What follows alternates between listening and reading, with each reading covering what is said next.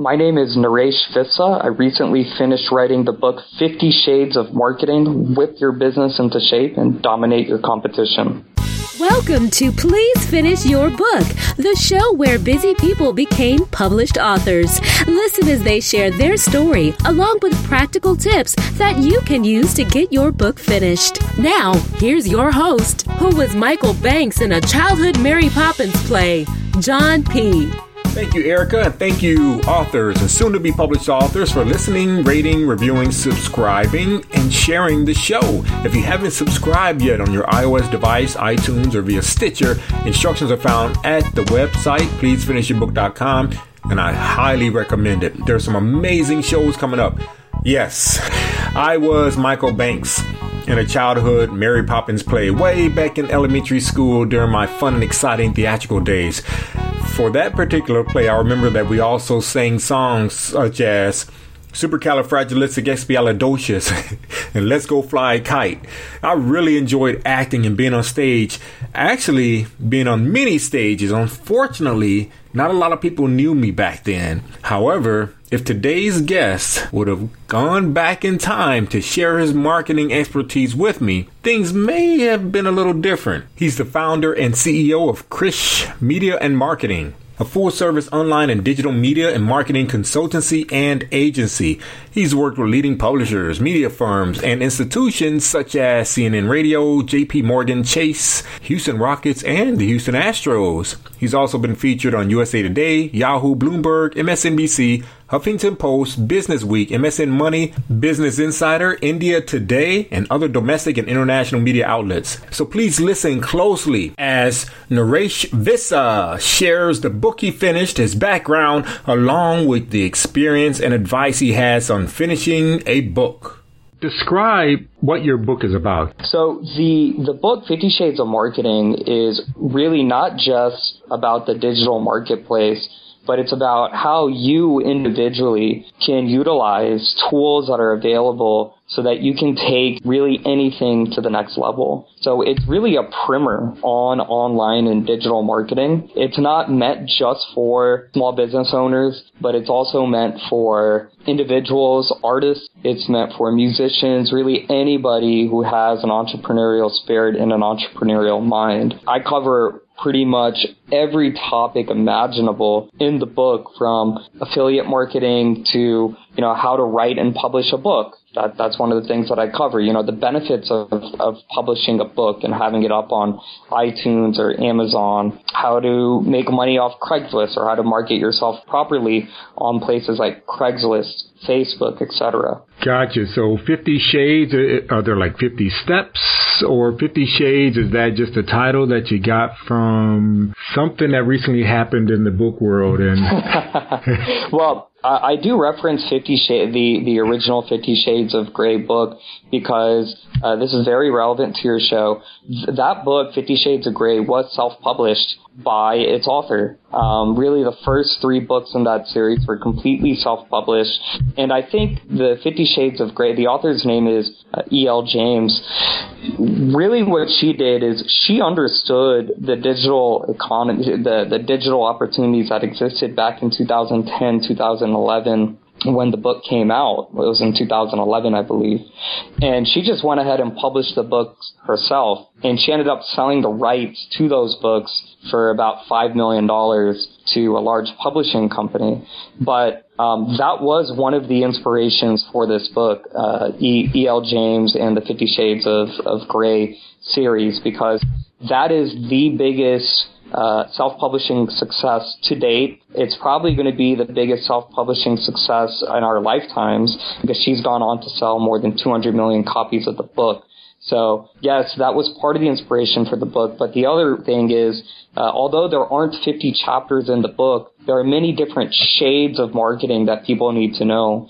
During the 20th century, people only had to know, marketers, entrepreneurs only had to know Salesforce and a few other sales tactics in their marketing campaigns. Now there are hundreds. There are many shades, as I call it in the book, of marketing that people need to know to effectively market their products and their services. Are you ready to do a rap session for us? I'm ready. Go for it. Every minute, hundreds of thousands of dollars are spent online. More than 200 million emails are sent. More than 100,000 tweets are tweeted on Twitter. The internet has become a necessity for the conducting of business, even brick-and-mortar ones, whether it's for payments, information storage, research, or marketing. Billions of people around the world are now more connected digitally than ever before, and this is just the beginning. Every year, more than 90% of businesses fail to live up to expectations, not because of the quality of their products or services, but because of their lack of execution, their inability to market themselves efficiently and effectively. If product were king, then the New York Times and so many other newspapers wouldn't be going broke. If product were king, then Chicago, The Hurt Locker, The Artist, and The King's Speech would all be in the top 10 of the highest grossing films of the millennium. None is in the top 50. If product were king, then the highest rated investment newsletters in Holbert's Digest would have millions of paying subscribers worldwide because they generate the best investment returns. Holbert's Digest provides the most proven resources to people so they have the best chance of making a lot of money through investing. Who doesn't want to make more money? Yet most investors, have never heard of Holbert's or its recommendations. Whether you're a lawyer, accountant, entrepreneur, stripper, drug dealer, job seeker, marketing is an important part of every single business undertaking. People need to know about you, what you offer, how you can help, why you're awesome. Thanks, Naresh. Okay, before we move on to our next segment, I'll use 2 pieces of advice that we just heard. He mentioned people need to know about me and how I can help. Well, if you're a first-time listener to this show, just go to pleasefinishyourbook.com and click the About page. You'll get a chance to read my backstory. Another way is to listen to my very first episode, 000, Part 1. The other piece of advice that I heard Naresh say was to let you know how I can help you. Well, one way that I'm helping you is by connecting you with amazing and busy people who became published authors. These are people who use the word excuse a bit differently than most people. Instead of saying, my excuse for not finishing my book is that I'm too busy, they instead chose to say, please, excuse me. You're in my way because I'm on a mission to get this book finished. And they did it. So stay attached to this show for the inspiration, advice, and the wonderful authors that you can connect with. Subscribe to the mailing list. Subscribe via your mobile device. You can even follow me on Twitter at John P. Smith Jr. for updates on new episodes. Now, back to the show. Where'd you grow up and what stands out about your childhood? I grew up in Houston, Texas. My childhood was really what I think part of the reason why I've become the way I've become is because I grew up in a family, I guess you can say a smart family. My father is highly qualified, highly educated, and I have an older brother who I was always kind of trailing. My older brother growing up was very smart, always winning the math competitions and getting A's, whereas I was kind of the kid who was getting in trouble in school, slacking behind. I didn't like to read at all. I didn't like to write at all. My handwriting was horrible when I was in elementary school. I wasn't the best student. I don't want to say that I was a terrible student or even a bad student, but I was not a great student, and there were years where I certainly was not a good student either. I was a little above average. I think that helped shape me as I got older because I always had to work harder than everyone else, not just, my brother, but against my friends, my peers in class. And because of that, I really developed a liking towards learning, whether it be learning about history, learning about new trends that were going on. And this was when the internet was just catching on, but just learning in general. And the habits that I built in my middle school, high school years, when I was a struggling student during those 2 times, the habits that I built served me well for when I went to college. Because once I got to college, now I could take classes, I could study topics that I always wanted to study and that I always wanted to take. And so it was a complete 180 in college because I could pick my own schedule, I could pick my own classes. The rest was pretty much history. I did very well in college, ended up getting into a very good graduate school, going to graduate school, and while concurrently doing that, getting started with ideating for my books and also starting a couple of businesses. Syracuse is where I went undergrad. Really journalism. That was the primary reason why I went there, because of their journalism program, and then Duke University for business school. So after college, which career did you spend the most time in, and why? It was really a split between the media industry as a full media type of person, a print, digital, television, radio, reporting, production, directing, editing. So that's kind of where I spent the beginning of my academic career in higher education. And then after that, it switched into the financial space. So really Wall Street. I was at a value fund for 2 years as a value analyst, analyzing equities. I was at a very large bulge bracket bank, working in the heart of Midtown Manhattan and the surrounding areas as a financial analyst. And it was after business school that I kind of combined the two. I combined the media side with the financial side. And I became, I was fortunate because I was recruited by a leading financial publishing company, and they were the ones who got me introduced, or they were the ones who introduced me to the online and digital marketplace, which includes book publishing as well. So before the book idea, which hobby or passion did you spend the most time doing in your life?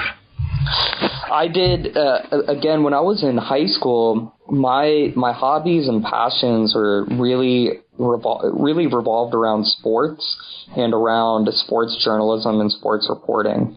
So by the time I got to college, I turned those hobbies into an actual major. So as I mentioned, I was a journalism major while I was in college. You know, when it comes to actual hobbies, I actually later on, well after I was in school, that's when I picked up hobbies more seriously. As a child, I played a lot of chess. I played a lot of basketball. I was a black belt karate. I played a couple of instruments, which I was never very good at. And then I took this break really towards the end of high school all the way through the end of my schooling, where I didn't really have any hobbies at all. I was just so focused on schoolwork and business and starting businesses and my clients. It wasn't until about a year ago, maybe even less than that I rediscovered many of these hobbies. So playing chess again, playing tennis again, playing basketball again, and now writing is one of those hobbies that I really enjoy. Do you have a unique talent that you're proud of? You know, this is almost too unique, but I mentioned that I played a couple of instruments growing up, and even though I was never really great at the instruments, it was a violin and the piano. And I mostly did both of those instruments because my parents made me. You know how many things we do because our parents make us when we're younger. I never really lost that musical ear. And so one of the kind of hidden talents, unique talents that I have is I can play the cups, the song Cups, on actual cups, Red Cup. From that movie, what's that movie? Pitch Perfect. I can play the cups perfectly, and I've even performed it with some very good singers, not too publicly, but I'm almost flawless in my performance of cups, and I performed the cups way better than how I played the piano and the violin. Wow, is there a YouTube video out there with that? No YouTube video yet. But there will be at some point. I'll tell you there will be, because I still practice it once in a while, and if I'm in the mood, I just whip it out and start playing it. And one of these days, I'm sure someone will ask me to play in a public location. Nice. Which book do you wish you were the author of? 7 Habits of Highly Effective People by Stephen Covey. And that's a book that has actually changed my lifestyle, and in turn has probably changed the way I live my life. I don't want to say it's changed my life, but it certainly changed the way that I look at life and have lived my life. While I can't rewrite that book, I am working on a book where the themes are somewhat similar. So that's one of the books. And the other book is an ancient Hindu philosophical text, religious text really, or it's become a religious text called the Bhagavad Gita, and 7 Habits of Highly Effective People, The Power of Now, by Eckhart Tolle. They both borrowed a lot of principles from the Gita. And so I read the Gita 6-7 years ago, and that's another book that has really changed, I wouldn't even say my life. Well, yeah, it's changed my lifestyle a little bit, but it's more than anything else, it's changed the way that I make decisions, and it's changed the way that I treat people and the way that I treat the world. So I'm also, just an idea I have, but I'm considering writing kind of a 21st century application and take on the Bhagavad Gita. Personal hardship that shaped you into the person you are today? One of the areas or one of the events growing up as a kid, there were really, I'll list 3 of them, and they both go back to what I was saying earlier about being kind of following in the footsteps behind my brother, who was a very bright student. And that is, when I was in middle school, I was placed in an advanced math class with, it was a special math class with like 7 people. And you were essentially 2 years ahead in math. And I was placed in that class. There's no doubt in my mind that I did not belong there. I knew even when I was placed in the class that I didn't belong there. But I was really placed in that class, I think, because the teachers assumed, his brother was really smart and was really good at math, so he must be good too. And also my parents were very active in the school and they knew all the teachers. So there was some politicking that got me into that class, but I wasn't even ready for that class. And what ended up happening was that 3 months in, I was removed. I was demoted from that class simply because I couldn't keep up. I was actually failing it. And the other kids were just moving so quickly.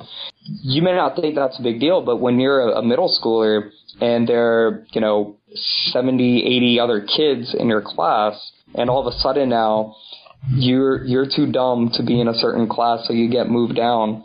It's somewhat of an embarrassing situation, and it's something that I was very embarrassed about. And when I got to high school, 2 more things happened that were much, much more really heartbreaking, heartfelt. And the first one was I was elected class president of my class during one of my years in high school. And within months of being elected, I was impeached because of because I was impeached because of a cheating scandal that I was involved in. And, wow. And again, similar to when I was years younger, now all of a sudden here, my entire class, I was elected by my class. People, were looking forward to me representing them. And now all of a sudden I'm removed and really went into darkness. I was so embarrassed by the entire thing that I didn't even want to talk about it with anyone. I just kind of hoped that by not talking about it, no one would know about it. And it really... I learned a lot from that situation. And then a few years after that, not even a few years after that, it was my senior year of high school, similar situation where I was placed in an advanced calculus class and nearly failed out of the course. I think my I had to beg the teacher not to fail me because after the semester, I failed the final exam. It was actually pretty pathetic. But I failed the final exam, and I begged him not to fail me, and I told him just don't fail me, give me a D, and I'll go down to the most basic math class that's offered in the grade. So he did that. He gave me a D, and I went to the basic math class. And again, that was very, very embarrassing to have that horrible grade on my transcript, and then also really, I felt like I let my parents down. I felt like I let my classmates down. Really, there were a lot of feelings that I was feeling. And looking back, I think most people actually didn't they just didn't care at all, I could have come more clean, could have been more open and transparent, but I was so worried back then when I was younger. that all those things, and I almost had a chip on my shoulder when I went to college. So when I took my math classes in college, I even had one professor come up to me saying I had a perfect score his entire semester there, meaning I never got anything lower than whatever the perfect score was. And he said nobody in his 30 plus years of teaching had ever gotten that. And that was in, calculus class. I just had this big chip on my shoulder once I got to school, really to prove something to myself more than anyone else. All those other people, they were gone. I haven't seen them since high school, since middle school, since elementary school. But It was really to prove something to myself. This is John P. again. I'm on long daily commutes in Los Angeles traffic, sometimes up to 3 hours a day. I listen to podcasts or audiobooks. Audible provides over 180,000 audiobook programs, and I've been using them since the year 2000. That was before they became an Amazon company and before smartphones. I used to listen to the books on an MP3 player or on CDs that Audible allowed us to burn the books on. Now, I listen to the books on my smartphone using the Audible app. You can do the same thing, or you can listen straight from your computer. Remember when Naresh mentioned that he wished he had written the book 7 Habits of Highly Effective People by Stephen Covey? You can get that audiobook for free, or the Bhagavad Gita he mentioned, or you can get an audio version of Naresh's book, 50 Shades of Marketing, for free when you start your 30-day trial at pleasefinishyourbook.com/free audiobook, or just go to pleasefinishyourbook.com and click the Audible logo on my webpage to get started. Now back to the show. So tell us, what led up to the book idea? I've had a business, a digital consultancy business, for over 3 years now. And the genesis, the inspiration for the book was my clients. I was so tired of explaining things to clients, to prospective clients, and I was so fed up with the issues I was having with clients because they were so resistant to online and digital marketing, so resistant. So usually the inspiration for my books, it comes from almost anger, because it's like, this client is wasting my time. I'm angry because they're not listening to me. And when they fail on this product launch, or they don't meet this revenue goal, they're going to come back and put the blame on me as their consultant or as their contractor. And so that's what inspires me to do a lot of the writing that I do. It's to put it down in writing, in book format, with very well-researched data, statistics, charts, research, to put it all down, so that instead of dealing with these issues with my clients, I can just say, hey, check out my book, and now automatically I become an authority figure. I become the expert. So I looked around the internet, and I only found 2 good books on marketing that I think do a really, really good job of giving a clear picture of the macro digital marketplace, but who also give the tools and resources and the how-tos necessary to actually execute on marketing plans. And those 2 other books, and I have no problem recommending those books, even though they are competitors to my own. They're excellent books. David Meerman Scott's book on marketing, which came out in 2015.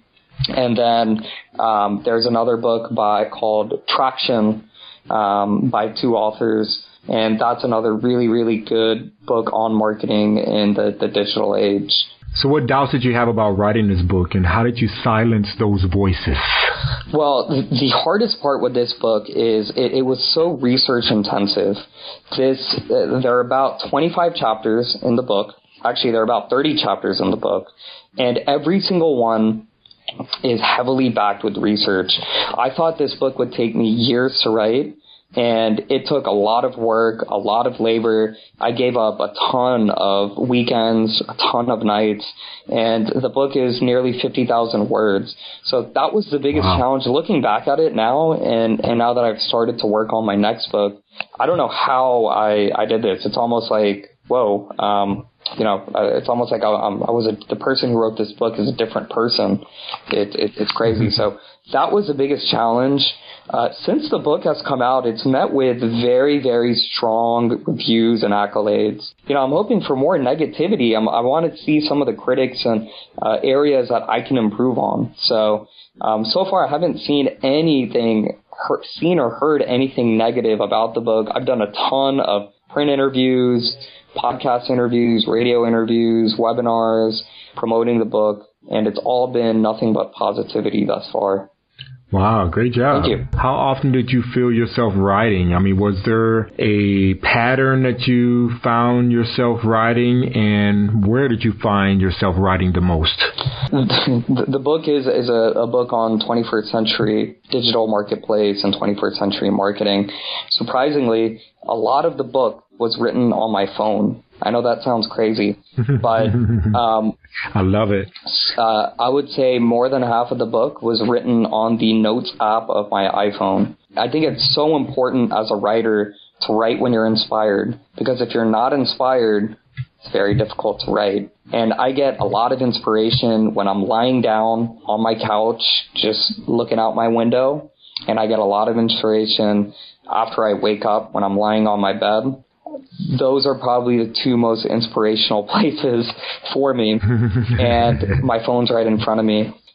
We're texters now. We enjoy texting each other more than we enjoy talking to each other and meeting each other, and as a result, I found that writing on my phone, I found it to be incredibly effective, more effective than sitting in front of my computer and forcing myself to spit out 1,000 words or 1,500 words.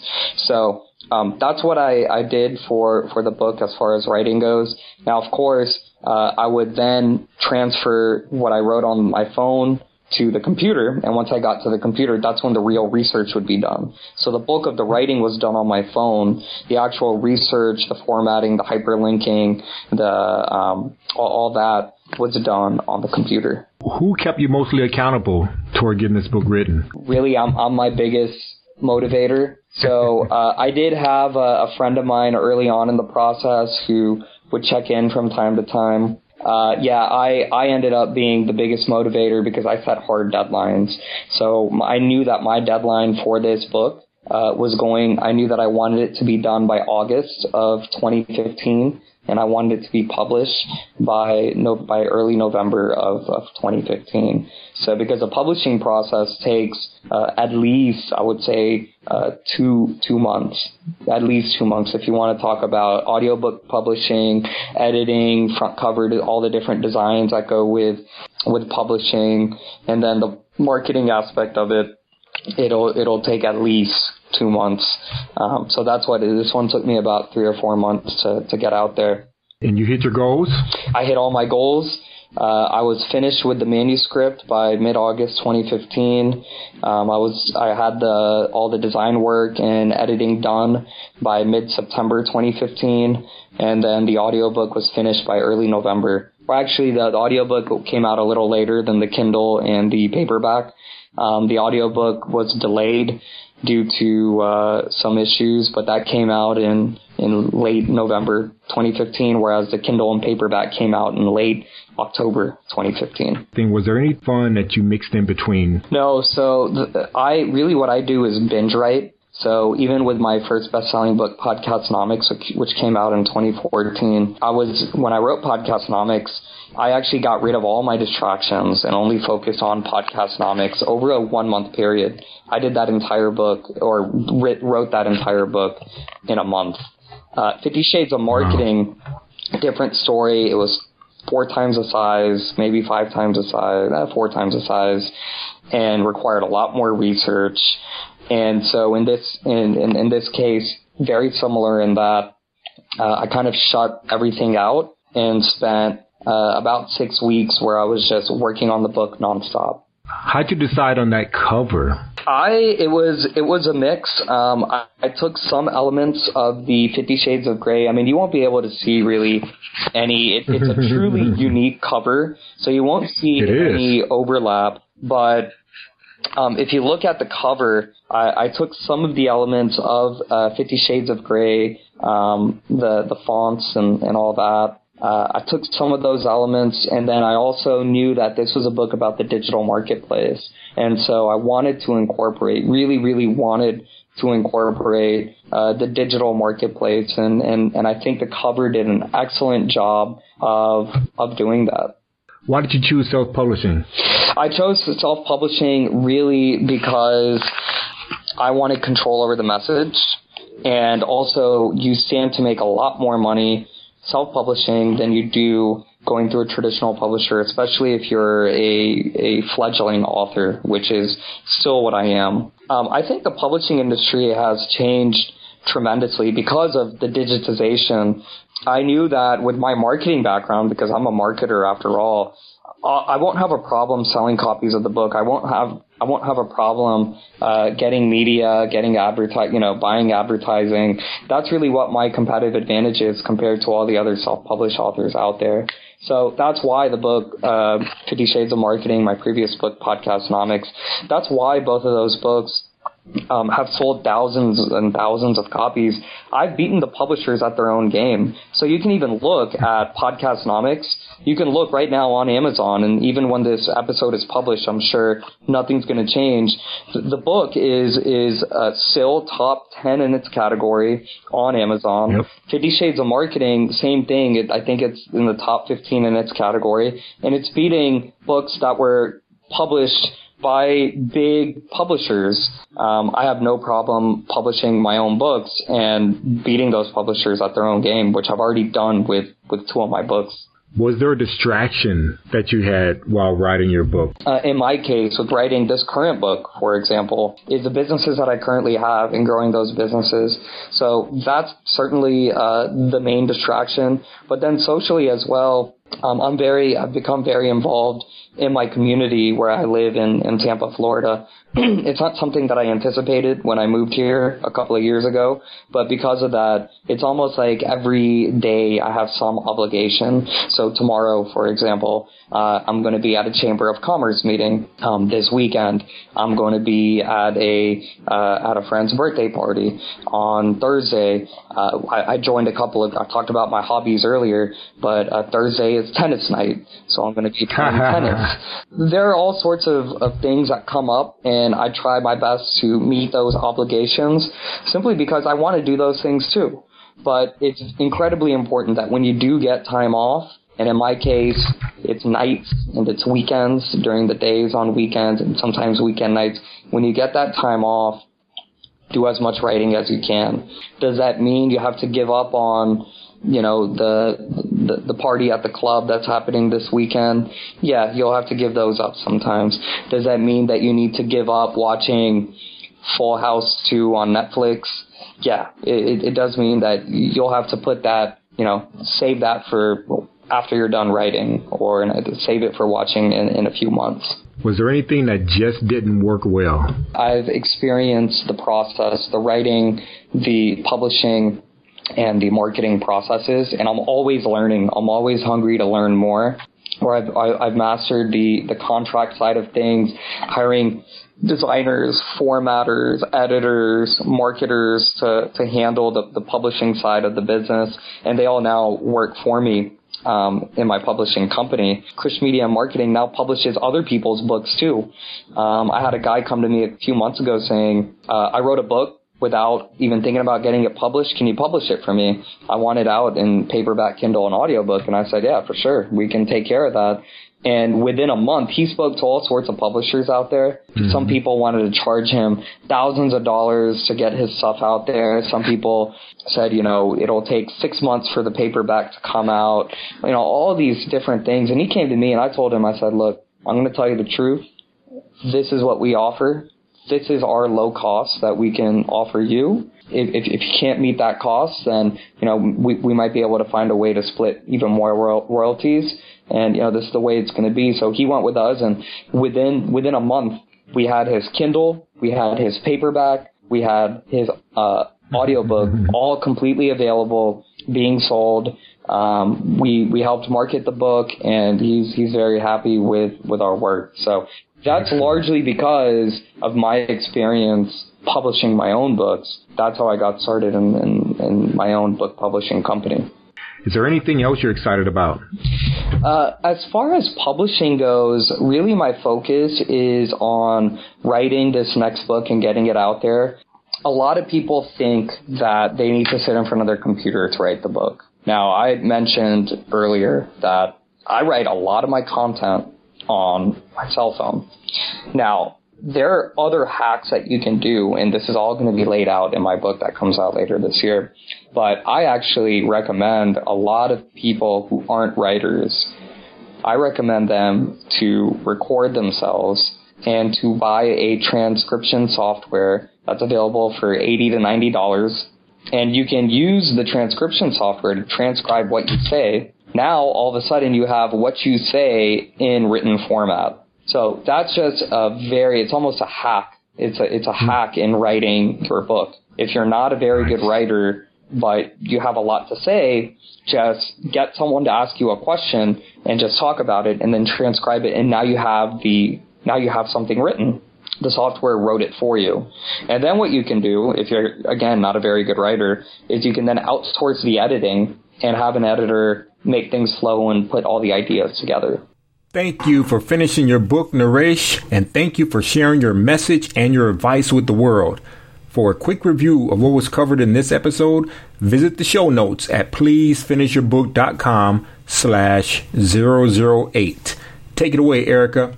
Did you learn enough to help you take the next step toward finishing your book? If so, share the show and let us know by visiting pleasefinishyourbook.com. And be sure to subscribe, rate, and review on iTunes or Stitcher. #PleaseFinishYourBook.